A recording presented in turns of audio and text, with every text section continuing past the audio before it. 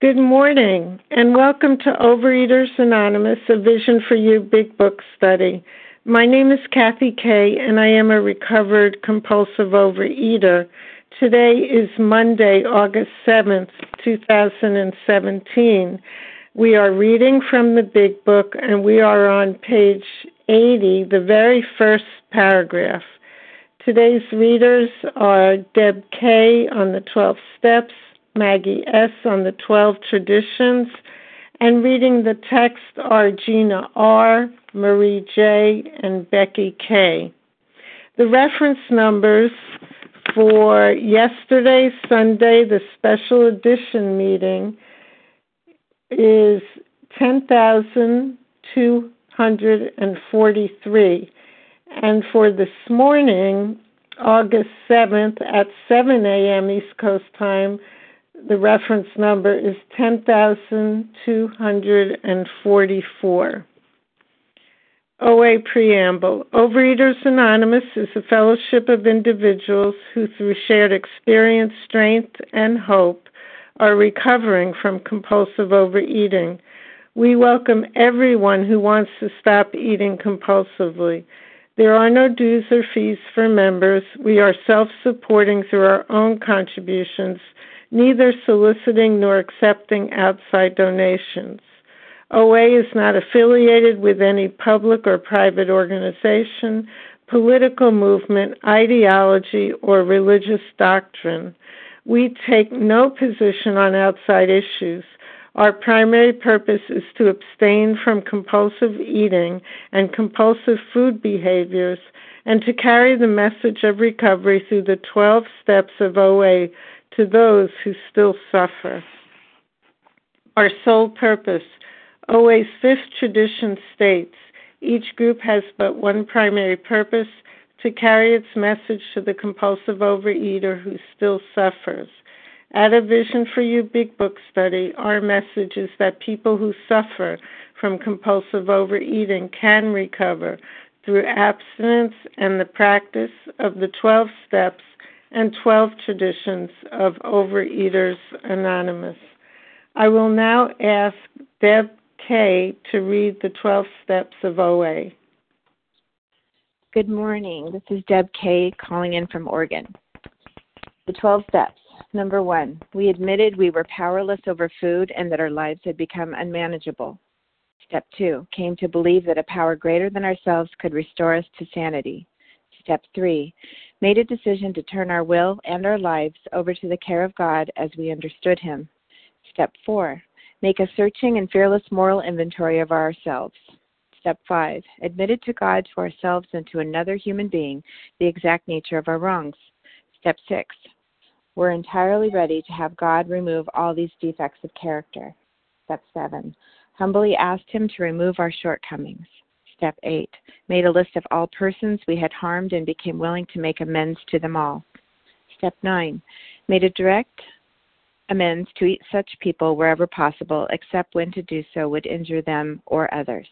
Step 10, continued to take personal inventory, and when we were wrong, promptly admitted it. Step 11, sought through prayer and meditation to improve our conscious contact with God as we understood Him, praying only for knowledge of His will for us and the power to carry that out.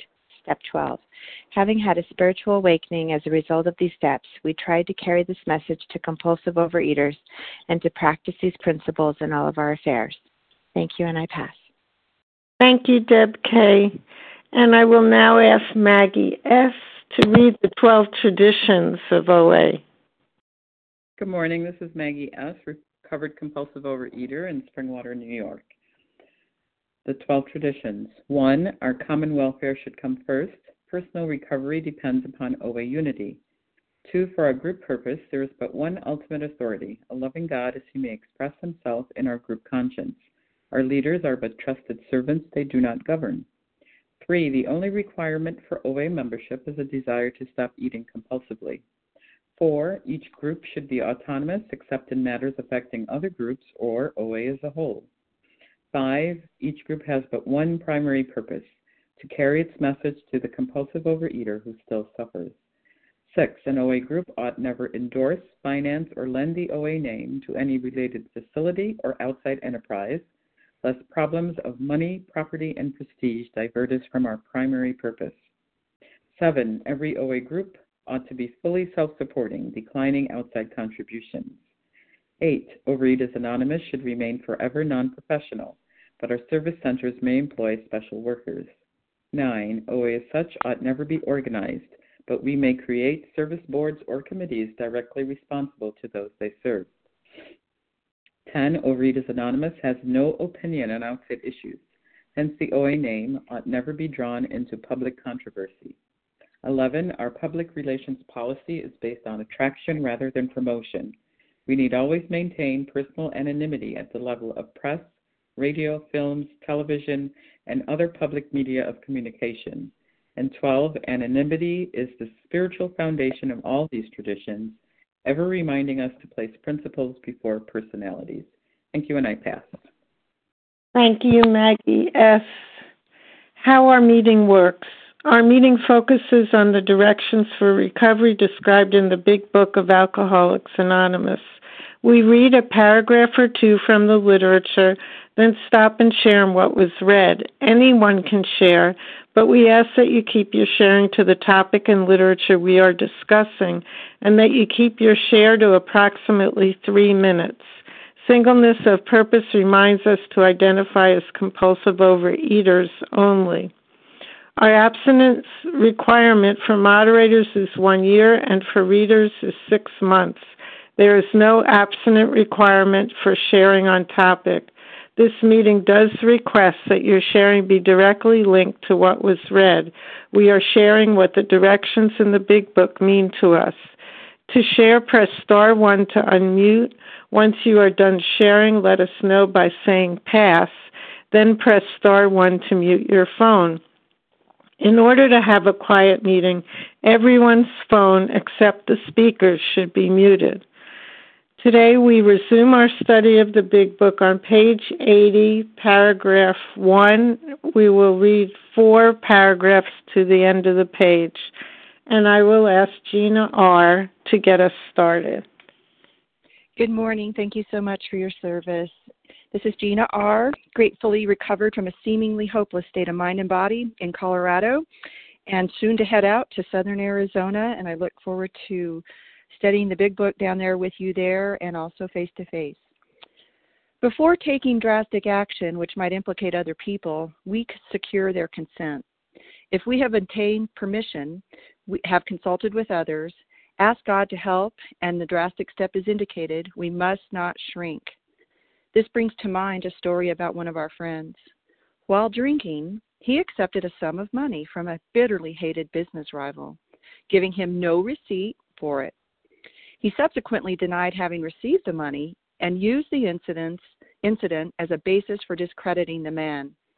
He thus used his own wrongdoing as a means of destroying the reputation of another. In fact, his rival was ruined. He felt that he had done a wrong he could not possibly make right. If he opened that old affair, he was afraid it would destroy the reputation of his partner, disgrace his family, and take away his means of livelihood. What right had he to involve those dependent upon him? How could he possibly make a public statement exonerating his rival? After consulting with his wife and partner, he came to the conclusion that it was better to take those risks than to stand before his Creator guilty of such ruinous slander. He saw that he had to place the outcome in God's hands, or he would soon start drinking again, and all would be lost anyhow. He had attended church for the first time in many years. After the sermon, he quietly got up and made an explanation. His action met widespread approval, and today he is one of the most trusted citizens of his town. This all happened years ago. Let me set my timer. This is bringing up a lot of things for me today. I am just a little over a year of going through the steps and being recovered from a seemingly hopeless state of mind and body. And when I started my 9th step amends And I would add, for anybody out there who thinks working another 12-step program that your credits transfer when you do this program, at least for me, they didn't. I had not done a thorough job in the other programs, and this was very different. But I had just enough knowledge about it that I thought I knew what to do in certain circumstances.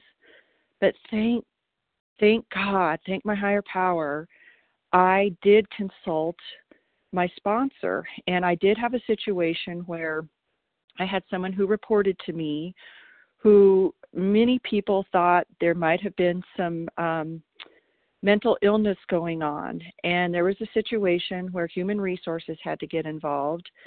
And for a while, like 3 months, I was really afraid that my job was on the line because she was accusing me of some things. I ultimately was exonerated and went through the entire process. But it was very, very hard. And when I did my 4th step, that situation came up, and I realized that there probably were some things that I did cause her harm. But in the context of this particular situation, my sponsor had recommended that I not approach her because it could create more harm now. And it would stir things up that ultimately came out about her that would have hurt her.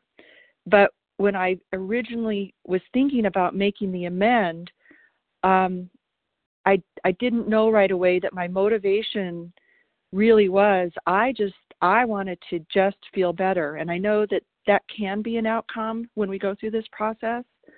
But that isn't what this is about. This isn't about me feeling better for wrongs I've caused. It's about me recognizing the wrongs I've caused, going through the process of understanding exactly what my part is, and then where it's appropriate for me to make an amend, and then what that amend would look like. So what I am doing now is a living amend, and in situations where I've had similar circumstances in supervising somebody, I can tell you that I'm behaving much differently. And for that, I'm so very grateful. And with that, I pass, and I wish you well, everybody. Thank you, Gina R. So who would like to share on these 4 paragraphs? Judy P. Judy P. Anyone else? Jody EQ. Jody EQ. We can take a couple more. Marie J. Jackie B. from the Bronx. And Jackie B. Let's start with those. We have Judy P., Jody EQ, Marie J., and Jackie B. Please go ahead, Judy. Thanks so much. Judy, compulsive overeater from Central New Jersey, and thanks for your service. You know, when I was listening to this, and especially going to the church, I did have something that I felt I needed to make an amends to my husband for, but I knew it would fall under injuring him and causing him harm. And I actually went to my minister and spoke to him about it, and he said, you need to tell your husband everything. And, you know, I had to go against what the minister said. You know, I would love to clear my conscience, but I can't do that at his expense. And sometimes I feel, I don't know, it's this part of the penance is having, you know, I've forgiven myself. I know God's forgiven me, but having to live with it and not, you know, at somebody else's expense, clear my conscience. This whole thing, though, with amends, the greatest freedoms I've ever gotten from making amends where I did not think possible. And, you know, amends, I just didn't think would ever be made or have to be made. But if it's something that keeps coming up, I know I had to. And the hardest amends I ever had to make was to my brother, who was all over my 4th step for everything wrong he had done to me, but it had to do with my father's death. And I did not put my father in a feeding tube, and I didn't let my brother have any say in the matter. And it was a really hard amends to make to my brother, but I owed it to him. And I got through it. I couldn't stop crying, but he said it was okay. And it was after that I could really feel the forgiveness of myself, which I know how to come from God. But I am so grateful for these steps in particular, because I can't sweep anything under the rug. It's just going to keep coming up in my head, no matter how hard I try to erase it. It's just going to keep coming up. And just feeling really grateful today. And with that, I'll pass. Thanks. Thank you, Judy P. Jody EQ, please go ahead. Good morning, everybody. This is Jody EQ, gratefully recovered in Florida today. So, the 9th step. Not an easy step, for sure, as we know. And I do agree with everyone that it's so important to talk over each amends with my sponsor. I didn't do that years ago, early on in my recovery journey. I went to my husband and blurted out some things that were hurtful, very hurtful, and I really regret that. So it's really important to make sure that what you say is not hurtful and harmful in any way. I also want to say, and I know this might be controversial to say, but I think it is important that I forgive myself as I go through this process. Pray for myself even. Because if I'm in morbid reflection, remorse, self-hatred, that just as resentment towards the other person is not good to have when I go into the amends process. It's also not good if I'm in self-hatred or self-resentment. That also is going to leak out, and I may become scraping and servile and like a doormat. So prayer for those I have harmed and prayer for myself so that I can go into the situation, into the amends with humility. I have made mistakes, yes. I have been hurtful, yes, and I want to amend that to the best of my ability. But I also need to forgive myself and know that I'm just a human being doing the best that I know how to do at the time. Yeah.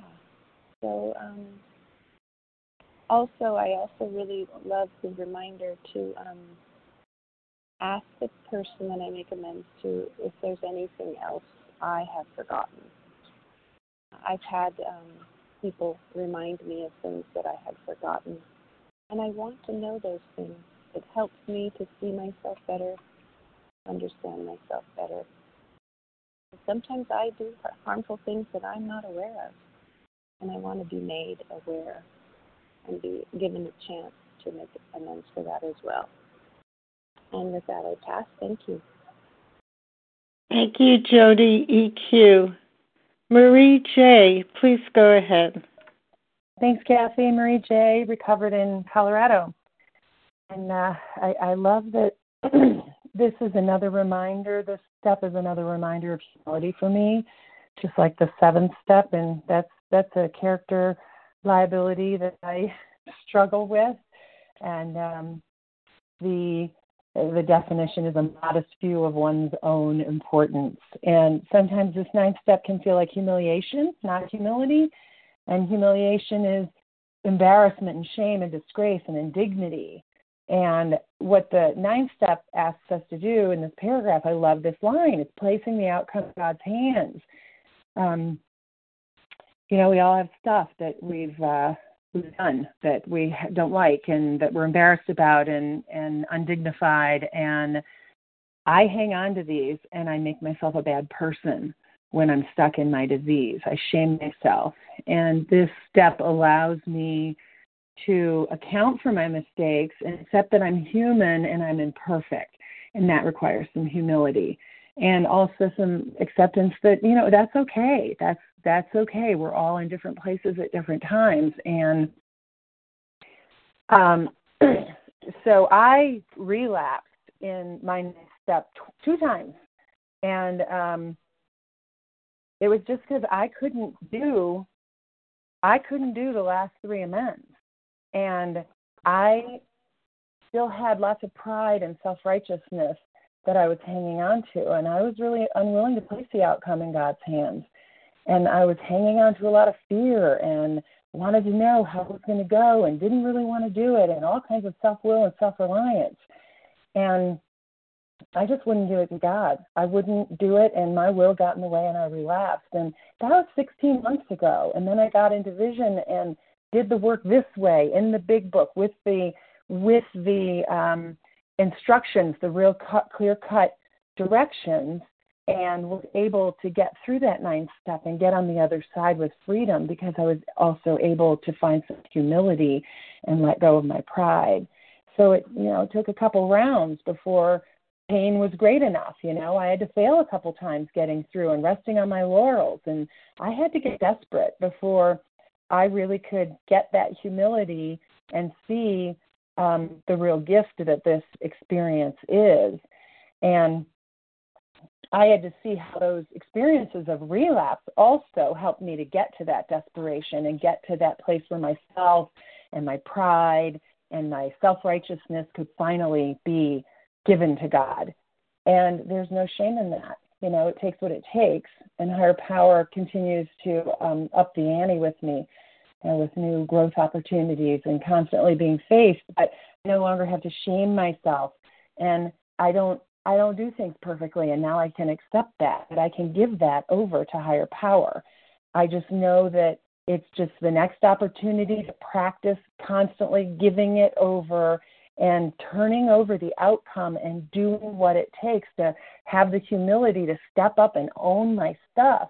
And the bottom line is on this step, the 9th step, I was amazed before I was halfway through, just like the promises say.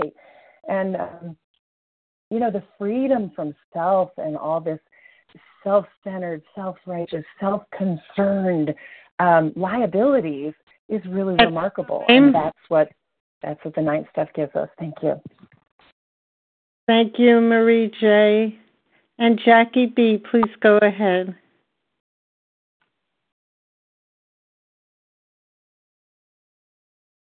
Jackie, hi, I'm Jackie.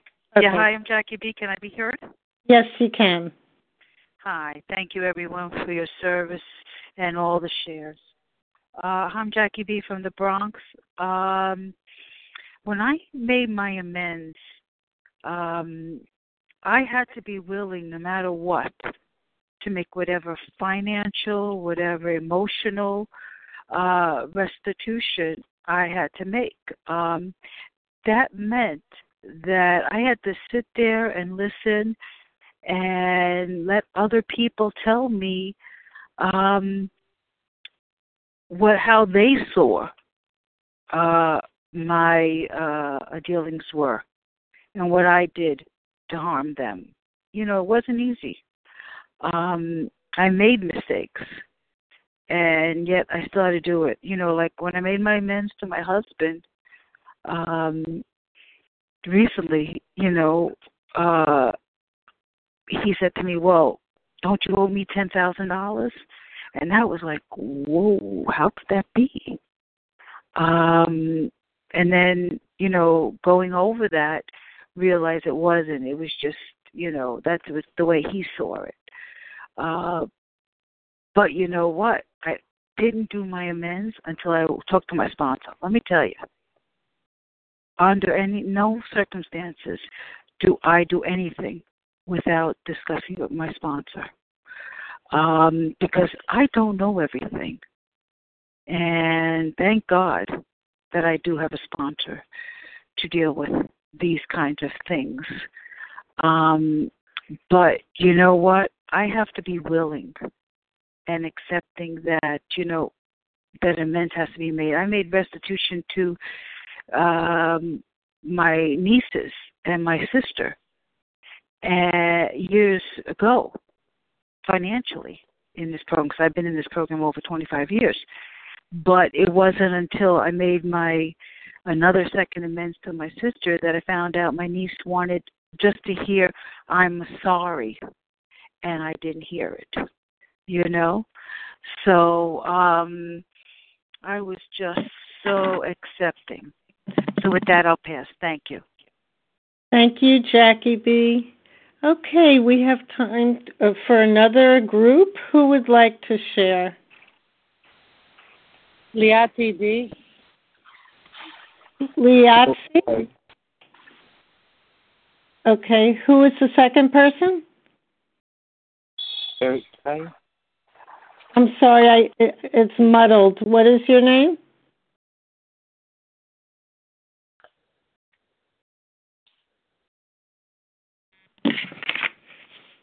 Oh, Derek K. Thank you, Melanie. Derek, I got your name. Who else? Kathleen O. Kathleen O. Anyone else? John K. John K. Sherry KB. Sherry KB. Becky K. Okay, and Becky K. Okay, let's stop there and see how we do with time. I have Liatz B, Derek K, Kathleen O, John K, Sherry KB, and Becky K. Okay, Liat TD, go ahead. Yes, hi, good morning, everyone. Liati D from California. Thank you for all the people that are doing this meeting this morning and being there. About step 9 and the reading, I always thought I was a really nice person. But until I got sober with my food and started working the steps, I didn't realize that I lived most of my life in a state of oblivion. I never intended to harm anybody. I actually really wanted everyone to love me, and I wanted to do good in the world for selfish reasons. But I didn't even realize how I am operating in this world. And it took a very, very long time of being clean with the food and starting to work the steps as the big book outlines. To get out of the hole that I was in. I didn't really. I was not aware of anything, and going through the 4th step and 5th step, I really got to see why I did those things. Why did I not keep friendships? Because I didn't know how to have friends. I was terrified of people, and I didn't keep commitment. I was in self-centeredness. Why did I not return items? Because I was procrastinating and keeping it to the last minute until it was too late, and then I would just give it all up, and then I'll eat because I couldn't take it, and so on. And so everything that I have done, anyone that I've harmed, came from the nature of my character defect, and it never was intentional. So once I discovered the way I operated in this world, I was able to see, wow, I was wrong. And I always give this example, when I go in the supermarket with a cart and I'm not paying attention, I bump into someone, I sincerely feel sorry. I was wrong. I was not paying attention, and I apologize with sincerity. I harmed someone, and that's what happened to me. With the previous steps, I realized, wow, the way I was operating in this world was wrong. And these people got the end of the stick. I need to amend it. I need to, and all this is for the purpose of change. So Liat will be responsible in return, and I need to take those action and be committed to that 9th step and not just say sorry and continue to not return books or, I need to start asking God to help me be responsible, to help me be a friend, and so this is a step of change, and And there's no beating myself up. I really was not aware. I was gone in my head. I was in a state of oblivion most of my life in the food, and a lot of years not in the food. So I'm grateful for it. It wakes me up, and I love you all. Bye, I pass. Thank you, Liat TD. And Derek K., please go ahead.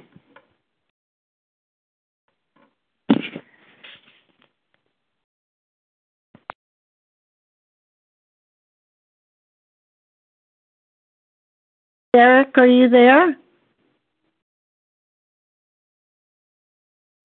Okay, we'll come back to Derek if he's able to unmute. Kathleen O., please go ahead. Good morning. This is Kathleen O., recovered compulsive overeater in California.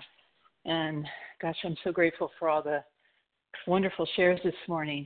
And, this is really about cleaning up the wreckage of my past, making amends to people who I have harmed.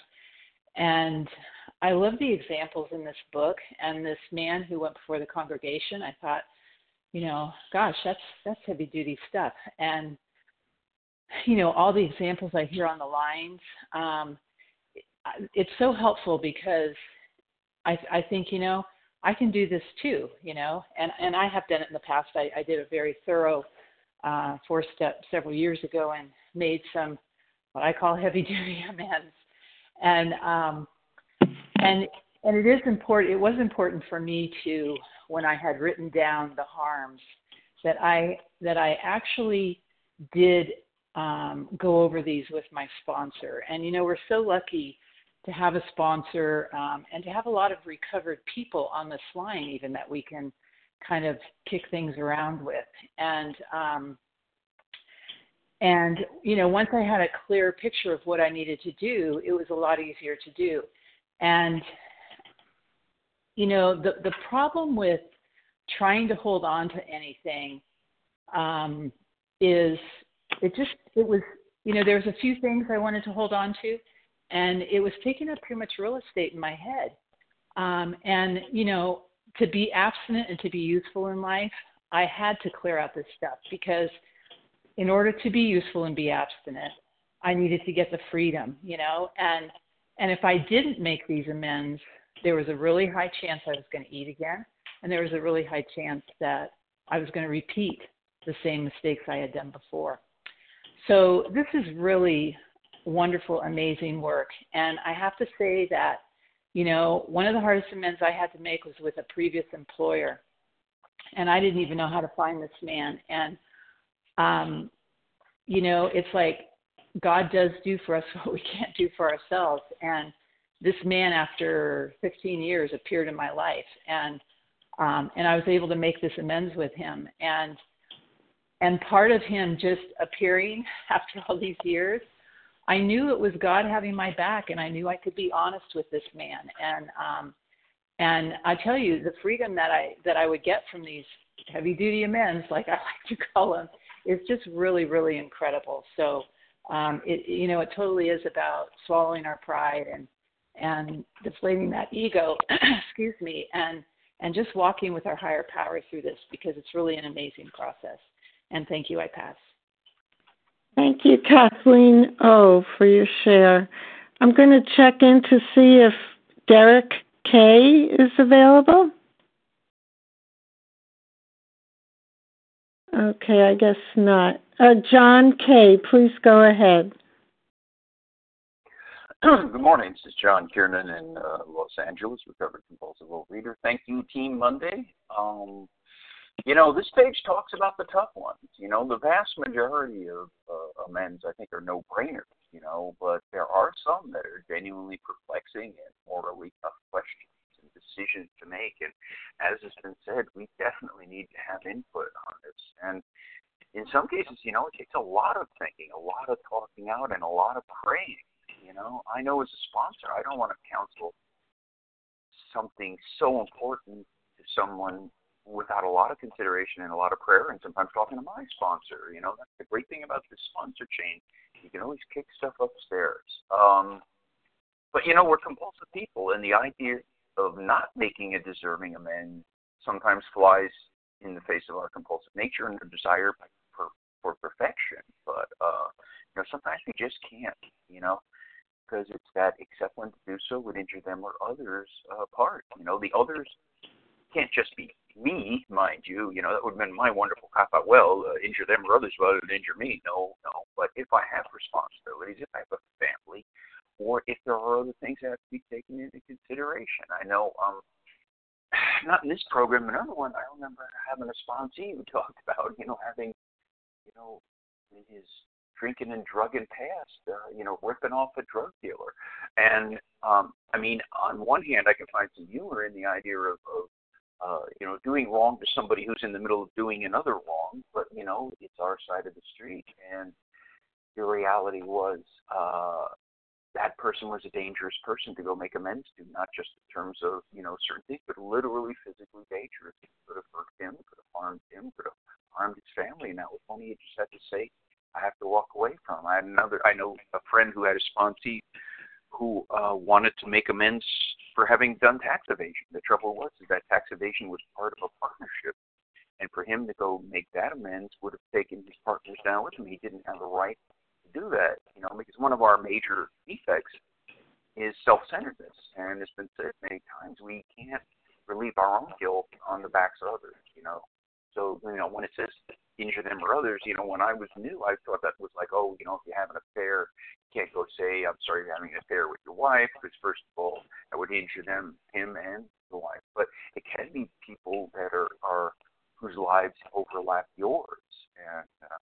And the last thing I'll just sort of say, because somebody brought it up, is about the amends to yourself. When I was, I don't know, first, I don't know how many years, I was sort of the hardcore AA guy that said, no, you don't make amends to yourself. But, you know, it says he made a list of all people we had harmed. It doesn't say except ourselves.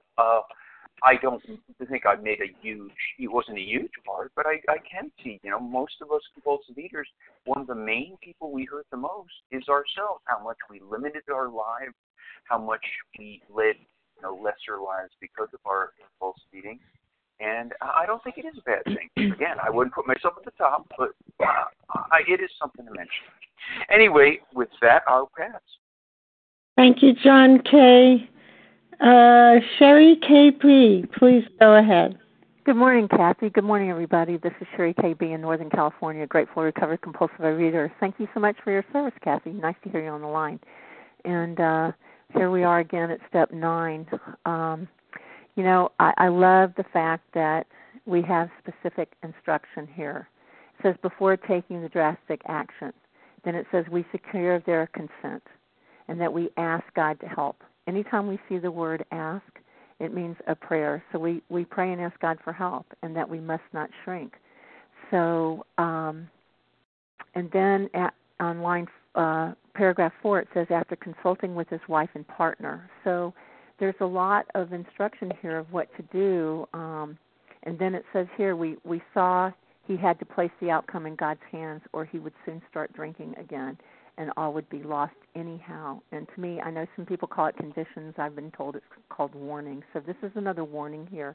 And it's telling me if I don't follow through with those scary amends that I will pick up again. And you know, in the beginning of the book, it says, how free do we want to be? We've agreed to go to any lengths.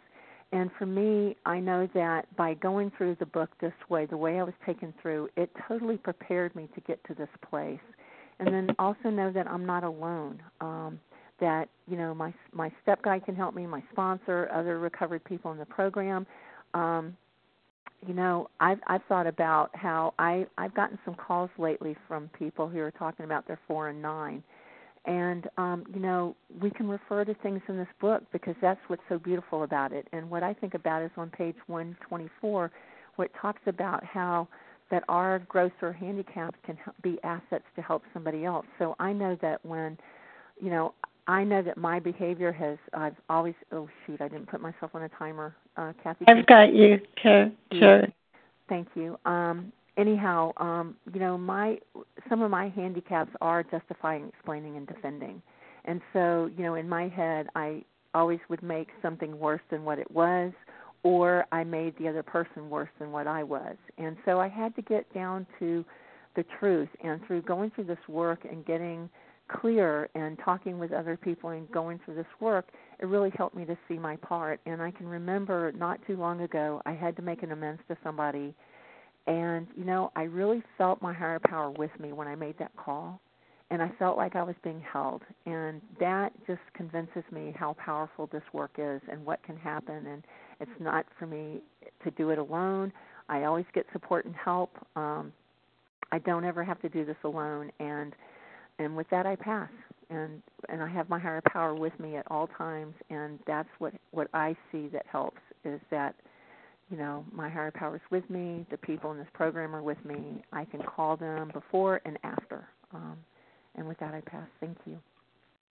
Thank you, Sherry KB. And Becky K., please go ahead. Thank you. This is Becky K., recovered compulsive overeater in Maryland.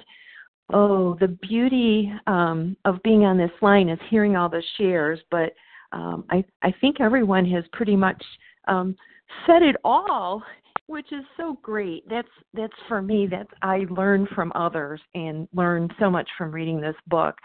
And I too wanted to share on the statement here in the beginning of this page that says, "Have consulted with others, ask God to help," as well as after consulting with his wife and partner, he came to the conclusion.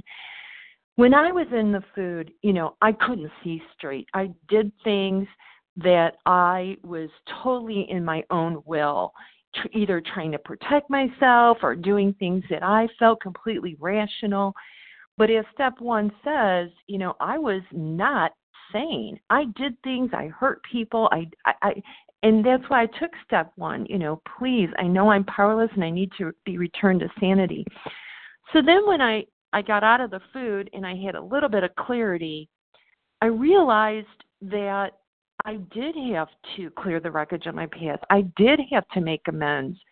But there were times where I didn't know what to do, when to do it, how to do it, where to do it. And that's where I had to consult with others. And here it says the author who penned this said, he consulted with his wife and his partner. I had to consult with my husband, with my sponsor, with other fellows. I made hookup calls. What do you think? What should I do? How should I do it? When should I do it? I needed clarity because I didn't have any. I didn't know how to act. All I knew is when I ate, then I was either, the Dr. Jekyll and Mr. Hyde, as said earlier in this book. I was either a raving lunatic or, a complete people pleaser. And so I needed the guidance and direction. And as this page states, I had to also be willing to take the risk needed. And so, and to turn those consequences over to God. And my husband and my sponsor and my fellows, they were my new moral compass, and they helped me make the amends that I needed to make. And I also wanted to share, when I first started in program, I also had down amends that I thought I had to make, that my sponsor made it real clear. Oh, no, that is not an amends you had to make. I was, abused as a small child, and I had to make amends to my abuser. And my sponsor set me straight, like, no, you do not have to make amends to that person. I had to work through my feelings and my actions through other steps.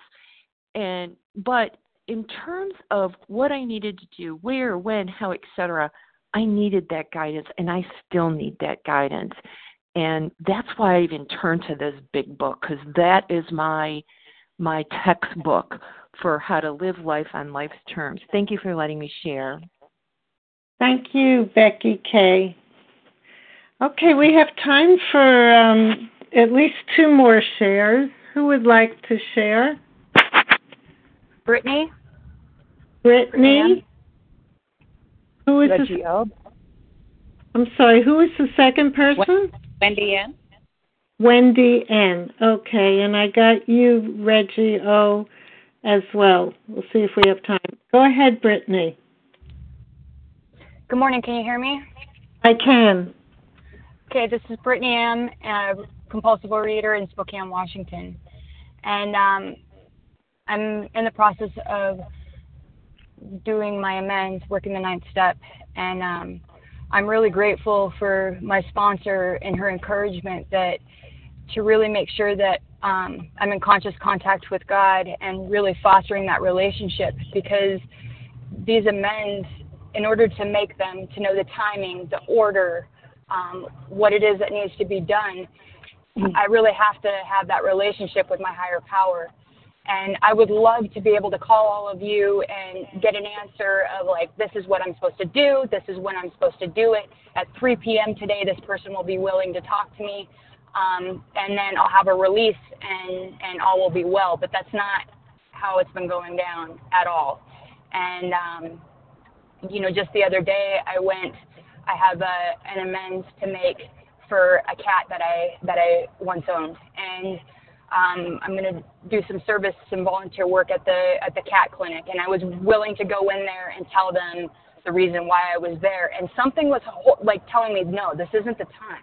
This isn't the time. And I followed that inner ticker, and I went back and I read the 9th step, and it said, ultimately, our purpose is to be of maximum service and usefulness to those about us. And I could see how potentially me using this as a confession could have prevented my usefulness. It's not to say that today when I go there doesn't the nudge to go further and explain if I could be useful, why it is that I'm there. Also, I have an amends for I worked at a hospital and ate a lot of food, and we weren't supposed to eat there. However, my husband, he still works there, and so I have to consult with him first. And I just see that part of me is thinking like, oh, great, I can donate this money to a charity because the hospital doesn't deserve this repayment, because I've got these prejudices and I see that I need to work through this resentment, and just realizing that I don't know what's best and what's going to be required of me. And, I keep thinking of the analogy lately that, I used to live my life like I was in a boxing ring and control, master, pummel. And now working these steps, I see it that I'm like on my toes a lot more. I'm not fighting, but I'm constantly in defense posture a bit, trying to expect where the next blow is going to come from.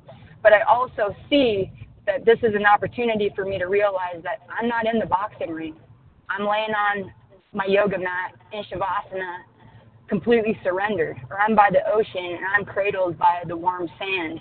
And I can lean into my higher power and trust that at each moment I'll be given direction for how I'm supposed to show up in life. And I'm so grateful for this process.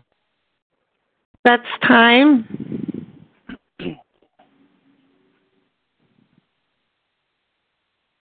Hello? Did you finish, Brittany?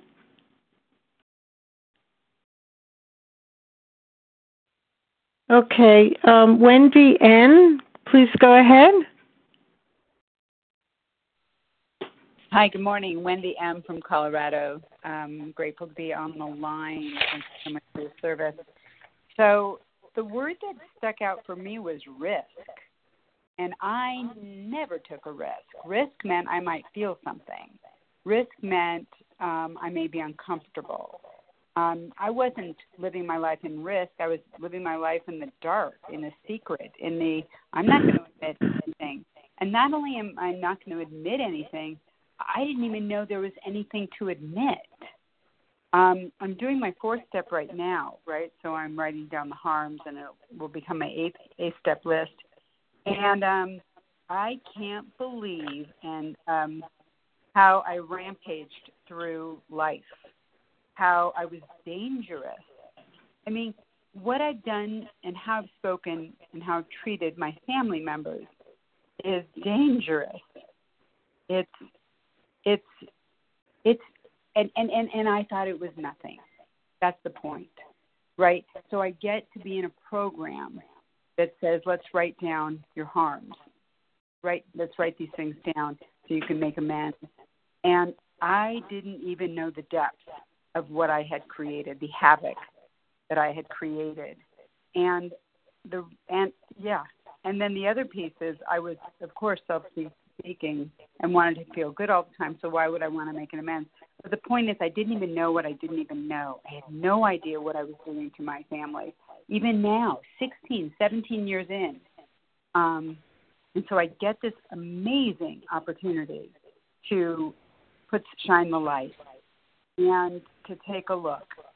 And it's been an incredible process. It's been an amazing process. And it's not just in my head. I am not looking at the harms I have done from an intellectual point of view. It is in my body. I am crying all the time. Thank you, God. And when I cry, it's a prayer to God. God and I are having a conversation, and God is saying, thank God. Now you can feel it. You can feel what you've done all these years, and even all these weeks, all these months. I mean, this is not ancient history. And God is putting up a mirror and saying, here's what you're doing, and this is what it looks like. And the minute I have that prayer and that release, I get that freedom. Freedom from the bondage of self. Freedom from harming others even more. This is an incredible process, an incredible program, and I get to do these 9-step amends, and I get to do them happily, and I get to have the freedom, and they get a beautiful wife and a beautiful mother, hopefully, in exchange for this work that I am doing, and it is work. This is painful, and it's happily painful. Like, bring it on.